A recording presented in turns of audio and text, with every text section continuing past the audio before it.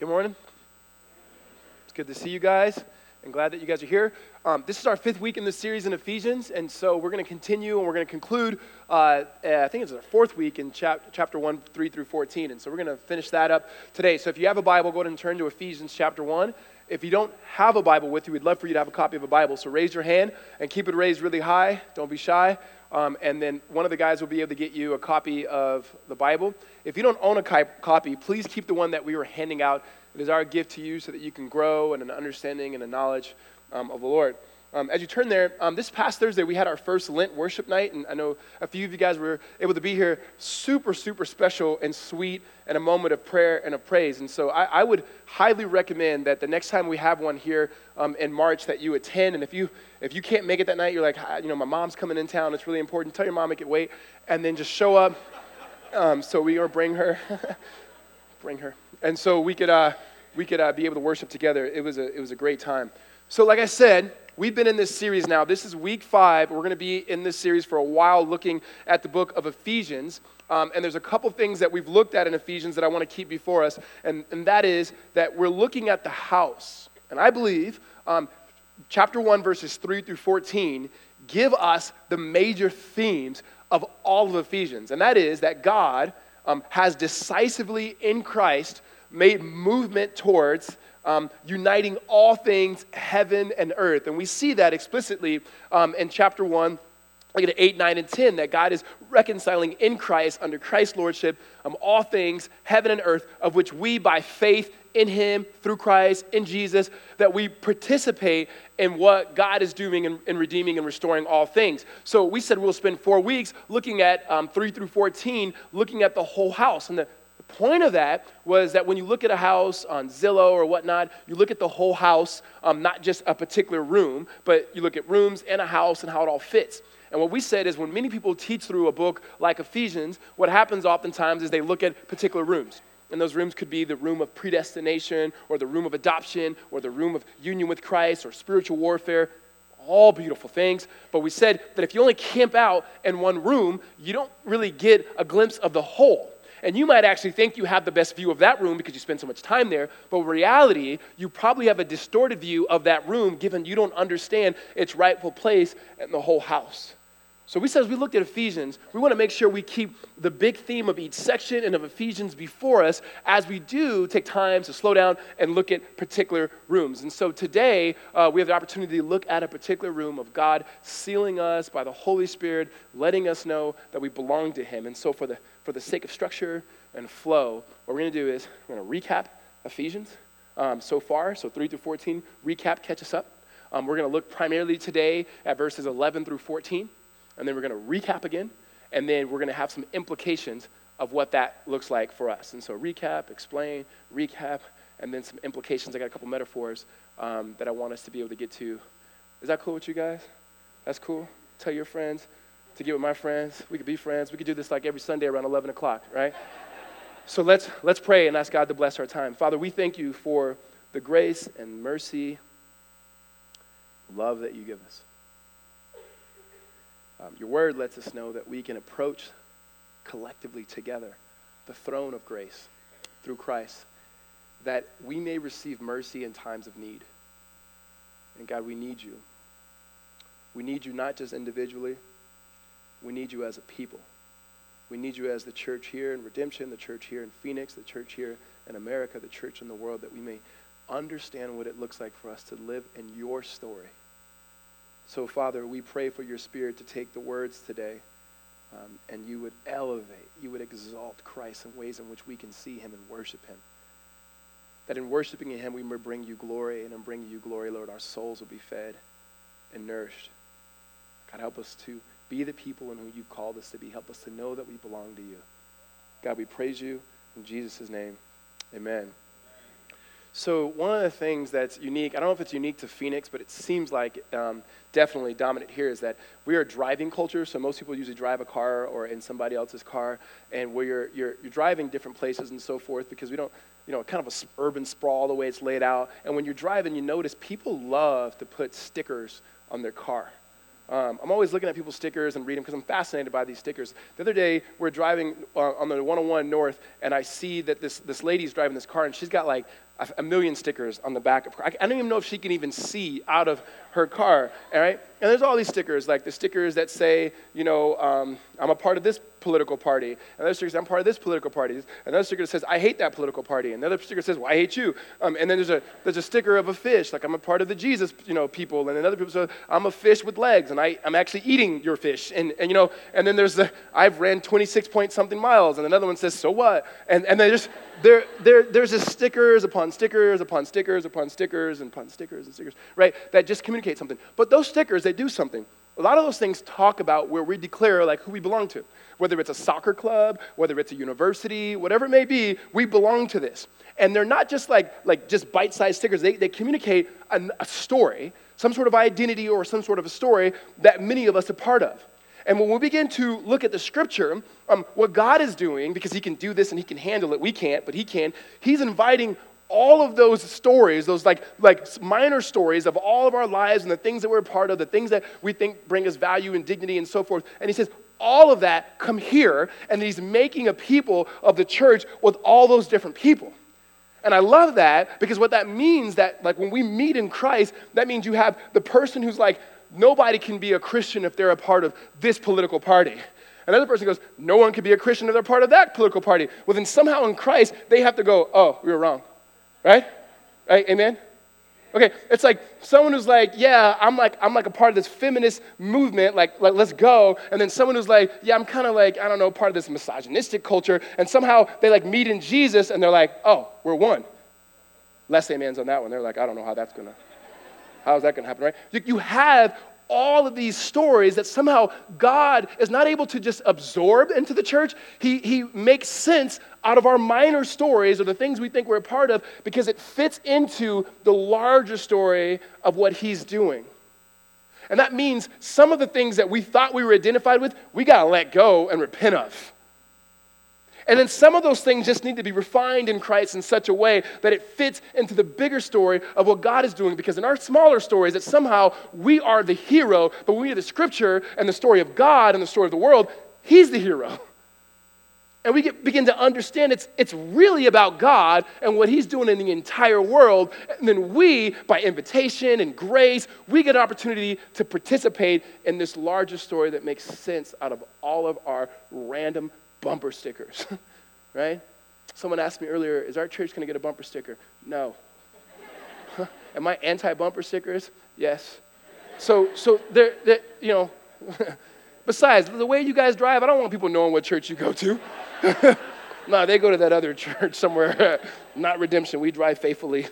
All of life is all fruit. No, not when I drive, right? And so what we're looking at today, if you want to boil it down, what we're going to look at today is that the people, we in Christ, who belong to God, that's Jew and Gentile in Christ, we who belong to God have been given the Holy Spirit to the praise of his glorious grace.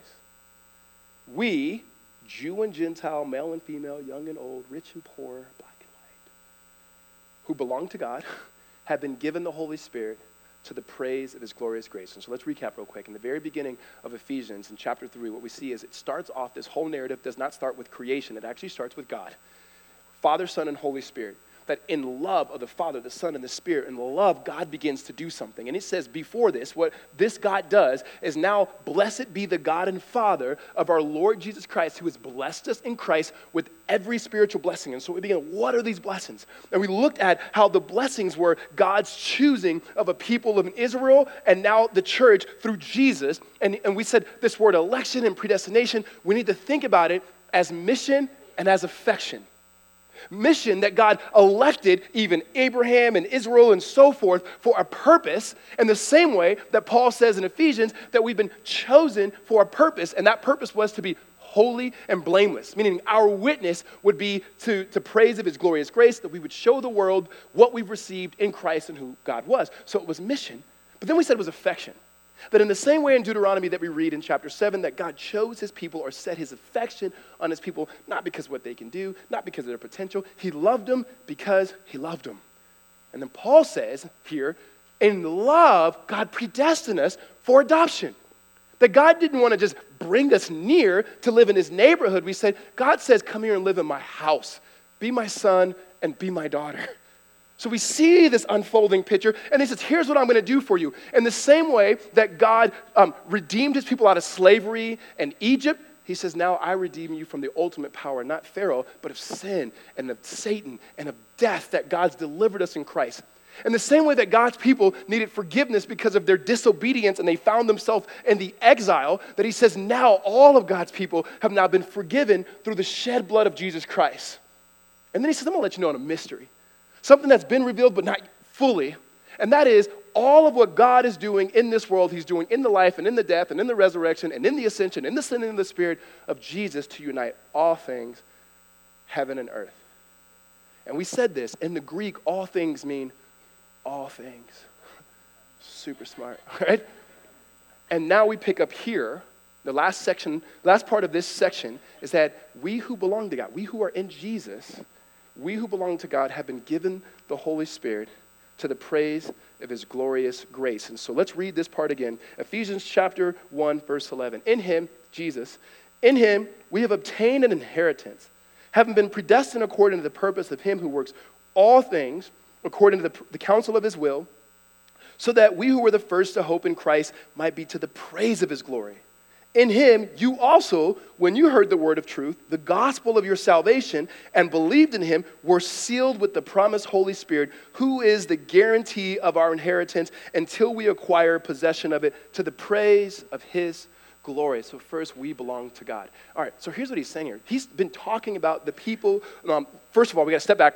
We forgot to remind you guys, just in case you weren't here. What Paul is doing, he's a Jewish man, and he's writing within God's story, so he understands who the hero is in Christ and the larger story that it's a part of. But we said that Paul's writing to a larger audience of people who are non-Jewish or Gentiles. And they don't really know the whole story. Now, they know who the hero is. They know it's in Christ, and he's trying to show them all of what God has been doing, that this is not something new that God started in the New Testament. This is a continuation of what God has been doing, and it's its climax in who Jesus is. Well, it's like this, we said, if you've ever gone to a movie or you've been watching a movie and you've been watching this movie for a while, enjoying it, eating popcorn, loving it, and then you know who the hero is, everything's great, and then all of a sudden someone comes and sits next to you and they go, hey, tell me what's going on, right? You're like, really? Like, for you to get this, I have to, dang it. You can pause it, right? And then catch him up. Paul is like getting the Gentiles, like, I know you guys know who the hero is. I know that you know Christ, because these are already faithful followers of Jesus. But you got to understand that this is not just something new. This is something God has always been doing. And so he fills them in. And so here, when it says that we belong to God, he's talking we, Jews and Gentiles. And this is just the beginning of what he's going to talk about in chapter 2, about the reconciliation of Jews and Gentiles. And the way Paul talks about it, here it says, in him we have been attained of an inheritance, having been predestined according to the purpose of him who works it all. And then he says in verse 12, so that we who were the first to hope in Christ, meaning Jewish. And then verse 13, and you also Gentiles. He's saying we now belong to him. This inheritance and this possession means like we're God's. Like we belong to him. Like we don't belong yet. Like what is our only hope in life and death? That we belong to God. And that's an affectionate language. This is not like we're God's possession in terms of like an object or a thing, right? There's a difference between the way we belong to a thing, or a thing belongs to us, or a person belongs to us, right? So I have a car, thank the Lord. When I come home, I don't look at my car that belongs to me and go, man, look at you, 2008 Altima. Give me a kiss. Right? I don't like hug it, like how you been, how was your day, where'd you drive today, you good, you need some gas, right? Like that's weird, right? However, when I walk into my house, or my wife walks into the house and I see my wife who belongs to me and I belong to her, like I hug her, I kiss her, I pick her up, spin her, like I'm in the Olympics, ice skating around. Yeah, right? And so catch her, right? Kiss her, bam. Everybody's like, right? So like there's like that. And then my kids see me and they're like, Father. And then they run to me, children, right? All right, not how it happens. But I do. I hugged them and I kissed them and they hugged me and they kissed me and so forth. We belong to each other. There's affection there. When it says that we belong to him, we are his possession, this is not just a lot and land. Though that language is there. From the Old Testament, they would cast a lot for land, which makes no sense to us, but they would roll dice to see who would get what. Paul's communicating, this wasn't a rolling of dice. This wasn't by chance. This was by God's sovereign choice. Meaning, he wants to be with you. And he's always wanted the people to be with. First, he chose Israel to be with. I mean, he says in Deuteronomy that all the nations belong to the sons of God, like the angelic being. He goes, they're all taken care of. He goes, but Israel, that's me. That's all me. And now what Paul is saying, it's not just Israel, it's all the people of God who are in Christ, who believed in the finished work, the cross, the resurrection, the ascension of Christ, that you belong to God. Your identity does not fit on a bumper sticker. Your identity doesn't just fit in something that can put on a coffee mug. All of who you are is only wrapped into Jesus Christ. So Paul keeps saying it's in him, through him, in him. You are incorporated in Christ, and being incorporated in Christ, now God's affection is set upon you. He loves you. And Paul's saying it was the Jews and then the Gentiles. And not as one being better than the other, but it was an order that God had chose the Jews to be a blessing to the world, fell in it, sent Jesus. Jesus now becomes a blessing to the world. Jews and Gentiles in Christ receive the affection and love of our Father. And so you think of it this way, keeping with the family illustrations here, Israel and then the church and the people of God, the Gentiles, right? When my wife got pregnant with Noah, we were we were surprised that we were going to have a kid. And I don't really want to say we weren't trying because everybody says, oh, we weren't trying. And I'm like, then.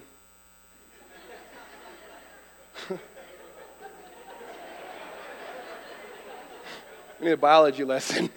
And also, I want to communicate that because a lot of people want to have a child that doesn't. And so I want to be sensitive to that. But when Holly was pregnant with Noah, it was like a shock, a surprise. I mean, she had not ever changed a diaper until Noah was born. And then I taught her how to change a diaper on Noah. Everyone's like, oh, it's true. It's a fact. It's a fact. So, anyways, so we have him, and then she's just loves him. And I mean, you have affection for a kid right away. Not everybody else's kid. No, you give them back. Your kid immediately, this little bloody-looking human thing that, immediately when they're born, they're it. And when she got pregnant again with Eli, she would say, I don't know how I'm going to have as much love for this other kid as I do for Noah. How could I love any kid as much as I've loved Noah? I don't even know how that's possible. And mothers, you get this. And fathers, you get it too. And so... and then Eli comes out, same little bloody human-looking thing, and she immediately loves him and has affection on him. Paul is saying, we belong to him. And yes, he started with Israel, and now it's the nations. And he has the same affection. Let's go all the way back. The Father has always loved the Son. And with that passion and love and intimacy that he's had for Jesus, he shares with his children through Christ. So he's always been a loving father, desiring his children to come home, to repent, and to belong to him. And he did it through Israel. He accomplished it through Christ. He brings it to us that we may get in on it. That love. That we may realize that in Christ, our number one identity is that we belong to God. Amen?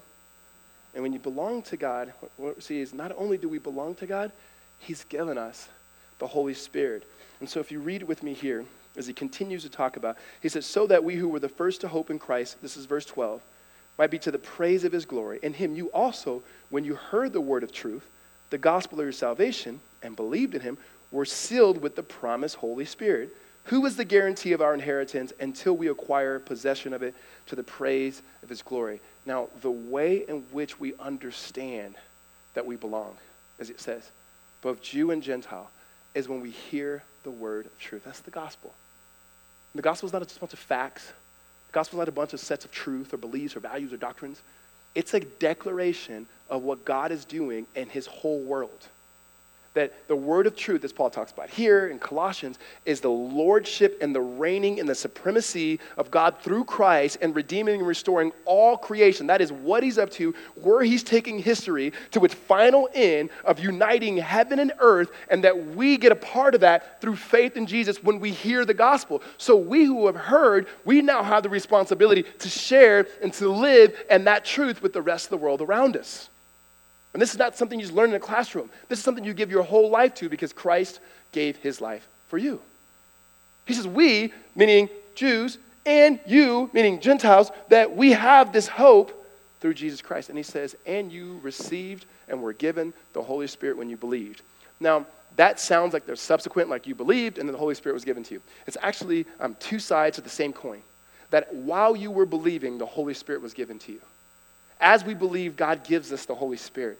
And so far, what we've seen in this section, we've seen the Father, we've seen the Son, and now more explicitly, he talks about the Holy Spirit. It's very Trinitarian love here. What we see is a few things he says about the Spirit.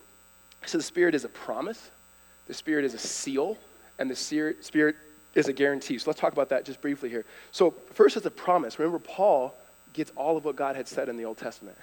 He understands that it's one story. And God had promised that the Spirit would come. Like the people of God believed that one day when they read Ezekiel that those dry bones were going to be made alive. That the people of God believed that when God said that the Spirit would be poured out and their sons and daughters would prophesy, they believed that was coming. That was a promise. They believed that this law that God had given that was written on tablets to guide them so they would know how to live in light of what God had done on their behalf and before the world that they couldn't do really well. They believed that when God said through the prophets that one day he would take those words and they wouldn't be written on tablets, but by the Spirit it'd be written on their hearts. They believed that one day they wouldn't have to just worship God in a particular place, but his presence would be them wherever they were, that they would be able to understand and know and worship God everywhere in his presence. And he said, this promised Holy Spirit has come. It has come through the death and the resurrection of Christ. It's come through his ascension, and that when he poured out his Spirit of the day of Pentecost, that the Spirit of God has been with God's people, living with God's people. So God's power to redeem and restore all of creation that's in Jesus is now given to us by the Holy Spirit and resides in every single man and woman who trusts and believes in Jesus. It's like this beautiful picture because it's the promised Holy Spirit. And then he says this, it's a seal. And a seal is something that's not very familiar in our day, right? So some fraternities, they give you letters that you have for your fraternity. If you're in like a black fraternity, oftentimes you'll get branded, and so you'll have letters, like there's a branding. That's the language here. And the language comes from how they would put a seal on animals that were theirs, or even on their slaves. And what you have here is God saying, I'm putting my seal on you through the Spirit. The difference is, it's not an external sign. You're not going to look at a follower of Christ and go, by looking at you, I can tell you're a Christian. You know, you got witness wear on, you wear these sort of shoes, and no, because it's an international thing. But where we go, Christians are going to look different. And you say, well, what about our fruit? Your fruit matters because of the Spirit of God that he's given you. What about our faithfulness? You would not be faithful to God in an honoring way unless the Spirit of God is in you. What about obedience? Your obedience flows from the fact that the Spirit of God shows you God's love and how you participate in his mission and what he's doing. So the seal that God gives us is on the inside. Again, the seal is not a bumper sticker. It's the Holy Spirit. Now, here, if you're like, but man, he keeps going hard on these bumper stickers. I have bumper stickers. Listen, I don't. But I'm saying if you have bumper stickers, keep your bumper stickers. But if you feel the need to ever get rid of them, that's okay too. So there's a seal, and then there's this guarantee. The guarantee that the Spirit is a guarantee. And the illustration that we've given so far is it's engagement, right? People are getting engaged all over the world, and in this church, people are getting engaged. They're all excited and stuff, and we're excited for you too. And in the engagement thing, I mean, that's a good illustration because usually the man proposed to the woman, gives her a ring. I'm like, listen, but if the woman wants to propose to a man, listen, go ahead, do your thing, right? And if we're all about equality, maybe the men should get rings sometimes too, an engagement ring. I'm just saying if we want to, right? And so there's there's this engagement that's happening. And the thing about that, why that illustration is great, is because there's a sign, there's a signal, like there's something else is to come. The Spirit is a down payment that's more is coming. The reason why I fall short in some ways on engagement is when you get engaged, like really nothing's changed, right? Like you might have a date and so forth, but you love the person the same, but you're still not consummating that marriage yet. You're still not supposed to be consummating that marriage, if you know what I mean. I'm not going to give you any hand signals or anything like that, right?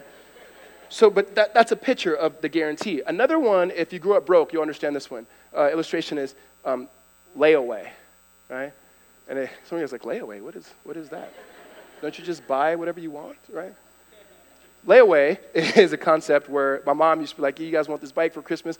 I'm going to go to Kmart, and I'm gonna put it on layaway. And layaway is when you go and you say, okay, I want this bike, and they set the bike or whatever it is like on behalf of you, and your mom, at least she tells you that she's putting money down on it, and then she's got to make payments, and when it's paid in full, then you can get the bike. But the point in there, what's great is once you've kind of said, hey, that's my bike, and I put in some money down, they're not going to give that bike to anybody else. The reason why that stops short is you don't get any part of the bike until you paid it in full. Then you come to the last one, and that is if someone's already paid a meal for you, like someone says, hey, I want to take you to this bomb, dope restaurant. And if you want to know what is a bomb dope restaurant, a very eloquent restaurant, right? So you go to this really bomb dope restaurant, and it's already paid for you, and you got like the layout. It's amazing. And then there's a lady chef in the back that's known as like the greatest chef, and she's cooking it up. And you're sitting there, it's all paid for you. You're good. You know you're going to get the food, and they're going, hey, it's going to take a while because we're back here preparing something amazing for you. And then she sends one of the servers out with a sample of what you're about to get, just a sample. And then they open the doors, and you smell like, oh, this is about to be great, right? And so they come and they set it down on the real cool looking nice plates with the little fancy little spoons and the little forks, right? And then you taste it and you go, oh, right? Oh, okay. They're like, do you like it, sir? Oh, love it. I can't wait for the rest to come. That's what Paul is talking about. The Spirit is in us now, giving us a foretaste of heaven meeting with earth. A foretaste of what it will be like to be in perfect, holy communion with the Father, the Son, and the Spirit. A foretaste of what it will be like when God redeems and reconciles and restores all things. That he's giving God's people a foretaste of what it will look like to see God face to face. In essence, the Spirit gives us the opportunity and experience to taste and see that our God is good. And you know how we are when we've had a good meal. You don't keep that to yourself. You take pictures of it, you post it on your social media, and you guys got to come check this place out. Like, this is absolutely amazing. And when God's Spirit is in us, that's not something that's supposed to turn in on ourselves only, but it's something that we experience what God is doing, what he has done in Christ, that we're tasting and seeing how good he is, and we point to what God is doing in all of our life as a witness of God's mission in this world. Amen? So we who belong to God, who have believed, repented, trusted in Jesus, we've been given the Holy Spirit, here we go, to the praise of his glorious grace. We said this in week 1. This whole section, 3 through 14, is all worship. Like if there was an emoji for this whole section, it was this, right? And it was, Lord, have mercy, you are amazing. It is doxological, it is not doctrinal. It is worshipful, it's not just theological. It is something that to the praise of God's grace, Paul is in a prison right now or home arrest, and he's writing how good we have it in Christ. Not because we're not in prison, because we are in Christ. So no matter where you are in human history, if you are in Christ and you are a part of what God is doing in Christ to redeem and restore, he goes, it is all good. And it should lead to, it should elicit praise and worship. And not just what we do in songs, our whole life. So you see here, in the text here, talking about what he's done in Jew and Gentile through the gospel, that we belong to him, we've been given the Holy Spirit. It says, verse 12, to the praise of his glory. At the very end here, verse 14, that we have a possession, to the praise of his glory. Earlier in the section, to the praise of his glory. Like all the things that God's doing results in this praise. So what is this praise? This praise is when we begin to see who God is and we respond to him in worship. And we don't just respond to him in worship as followers of God to himself, but we take what we've received in the story of God and we participate, and now we worship out loud in public and whatever we do in all areas of vocation and the most complex intellectual things and the most mundane. Monday through Sunday, worshiping God. Amen? So that's not just singing.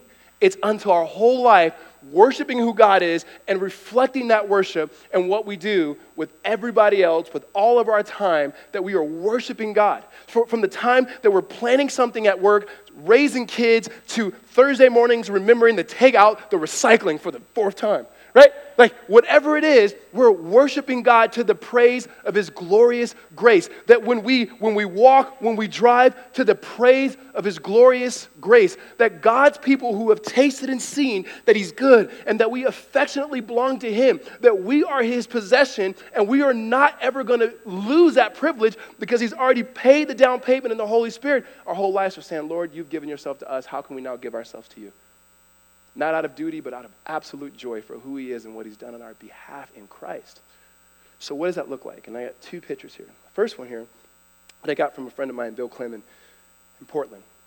And it's that we image, like we try to image God. We're all image bearers of God. And what he begins to talk about is how in imaging, we basically reflect or we imitate. Like we know this, like one of the best ways to flatter somebody, right, is to like imitate them. Right? Not mock them or mimic them, like imitate. Like when a kid imitates a parent, you're kind of like, oh, that's endearing. So 2 weeks ago, me and my youngest son are throwing the baseball around at his older brother's soccer game. And they're playing soccer, which is an amazing sport, by the way. I know I made the mistake and said it wasn't a couple weeks ago, and goodness, you guys almost killed me. I said it's an amazing sport. We're just not good at it in America. So here's what we had. So they're playing soccer, and me and Eli are playing baseball. We're just throwing the ball back and forth. And his favorite player in baseball is a baseball player by the name of Dustin Pedroia. Plays for the Red Sox. Loves him. He's short. Eli's short. He's wild and crazy. Eli's wild and crazy. Loves him. So we're playing catch back and forth, and he's like literally trying to imitate what he sees Dustin Pedroia doing. Well, this guy comes over, and he goes, how old are you? And Eli goes, I'm 6. He goes, man, you're a really good baseball player. And I look at the guy, and I go, Eli, do you know who that is? And he turns and he looks at him. He takes his glove and puts it over his head and goes, you're Dustin Pedroia. It was him. He was there watching his kid's soccer game. And he just like, oh, yes, right? Like, what? This is the greatest thing ever. Except for Jesus, Dad, I'm going to still fall. But this is amazing, right? And he's like, you're my favorite player. And like, like he's like probably heard that a million times. But it was just one of those things where he's like mimicking the person he sees. And that mutual, like, what? This is amazing. The way that we show our love for God is when we imitate him. We try to live in our world and our bodies and our context and our vocation and our relationships in such a way that we show what he's like. So when we image God back to God, that's worship, and that should be the center of all of our life. When we image God, who he is to others, that's community, that's relationship. That's to non-Christians and to Christians alike, that we image in our word and our deed, that we belong, that we've been given the Spirit in Christ Jesus. We are part of this story that to those who are also a part of it, we share with and deepen relationship. And with those who are not, we're witnessing the type of people who God calls us to be and the type of world in which is coming into this world that he's bringing in Christ. And then when we image not only God to God in worship or God to people in community, but God to creation and culture, that becomes mission. And it's not our own mission. It's the mission that we're part of, that God is doing, and we're just following Jesus and our day-to-day lives showing what he's like. Amen? The other picture comes from my friend Danae, and she talks about the church being midwives, right? Which I think is a good picture, because if she was like, the church giving birth, I'm like, I don't want to get up and talk about an illustration about giving birth, considering the fact that I've never given birth, and considering the fact that both times my wife gave birth, they asked me to leave the room because I was passing out. So, but a midwife does not give life. A midwife does not give birth. But a midwife is there coaching, caring, helping breathing, holding a hand, going through, like they're encouraging the life that is to come. And when she says that we think about being God's people, living to the praise of his grace, that we have to first understand we don't give life. To our neighbors and friends and family members that don't know Jesus, we don't give them life. God does. We have to actually believe that the Spirit cares more about them coming to know God than we do. that God is so for his people, and whatever he wants, he's going to get. God has people out there. We have to play the position of being cultivated in relationship and the gospel of Christ, knowing the mission of God, that we know how to come alongside people in our communities, people in our culture, places in our culture as midwives in such a way to let God do the work. So sometimes that's prayer. In fact, all the time that's prayer. Sometimes that's explicitly pointing to the work of Christ in people's life. Sometimes it's just being a good neighbor. Last week we said, how about we just do something really simple? Love your neighbor. And even more simple than that, just try by getting to know your neighbor's name. People across the street, next door, just get to know their name. So this week, I had to do that because I couldn't say, you guys go do it and I do it. And so there's a guy, and I knew his name already, but I never knew his story. And so I invited him to come look at something in my backyard that he could possibly fix because I wanted to meet him. And so I said, hey, why don't you come check this out? And we were back there. 2 hours later, he just spilled his whole story. He's a man in his 50s. He's like, yeah. And I just asked him a question finally. I'm like, hey, what's something about you that nobody knows or wouldn't see? And he goes, you know what, here's the thing. Most people know that, and I didn't know this because my wife has a case of anxiety that she can't leave a 3 to 4 mile radius from our house. So I've had to get all my work and everything that I do within this radius, because I need to be there for her. We weren't able to have kids, and so we don't have family here. We can't even go see our family in New York. He goes, but this is where we have it. And my friends will say, that's not fair. You should leave her. This is and he's just like, what? I've loved this woman since I was 17 years old. And when I said that I'm going to unconditionally love her, he goes, you know what? I meant that. Right? And if it were the other way around, she'd do it for me. And I said, man, Carl, do you have a faith commitment or anything? I'm a Christian. And he's like, no, I'm kind of open to everything. And I said, man, you could teach the message that God would have for us on how to love people, how to love our wives, how to love our friends in a way that shows that you are an image bearer of God. And I really believe that. And I'd love to tell you he dropped down on his knees, gave his life to Jesus, and he's walking. Stop using those F words. But no. But it was enough to go, and I told him, hey, I was supposed to meet you because I'm just show my cards. I was supposed to get to know your name and everything, but you gave me way more than I could have ever imagined. And I'm going to share that story at church if you're okay with it. He goes, yeah, sure, whatever. Hey, what did you need me to fix in your backyard? I'm like, nothing. I wanted to get to know your name. So we Paul is saying, before the foundation, our God and Father has existed, and love created, and also chose that we would be people who live for him, who are holy and blameless, adopted into his family, that we would be redeemed. He said, you saw the redemption that I did in Egypt. I'm doing something far greater, that sin will not have dominion over you anymore. And the sins you've committed, past, present, and future, they will be forgiven in the blood of Christ. By the way, I'm doing everything. All the promises of God find their amen in Jesus, who's reconciling all things, and you belong to me. All of what God says I'm doing, you who are in Christ, do with me. Participate with me. Join in. And I will guarantee you that you will always be mine as I will give you the Holy Spirit. And all of this, your whole life will be to the praise of God's glorious grace, to imitate him in every facet of life, that he may be honored and all the glory may be to him and not to us. Amen? So let's pray. God, we thank you. We love you. Because you first loved us, we thank you that you have given us a vision of what you are doing that is far greater than any vision we can have. That we can't put what you are doing in a small sentence. It can't fit in a sticker, Lord. It can't fit, Lord, on a piece of paper. And yet you've taken all of it and you've placed it in our hearts and our lives by your Spirit. God, help us to live out what you've placed in. God, help us to reflect your beauty and your work. God, help us collectively, Jew and Gentile, male and female, old and young, rich and poor, be a display to the world around us, and worshiping in you and building rich community. And God, being constantly on mission for you in very, very natural, normal ways. God, help us to come alongside the people in our lives as others have come alongside us. Humble us in your presence. God, help us to live for you to the praise of your glorious grace. It's in Christ's name we pray. Amen. We're going to have an opportunity to respond to God's word, and we'll do that in a few ways. But before we do that, just sit tight and listen to the Holy Spirit and what God is communicating to you, and Andy will come and lead us in a time of response.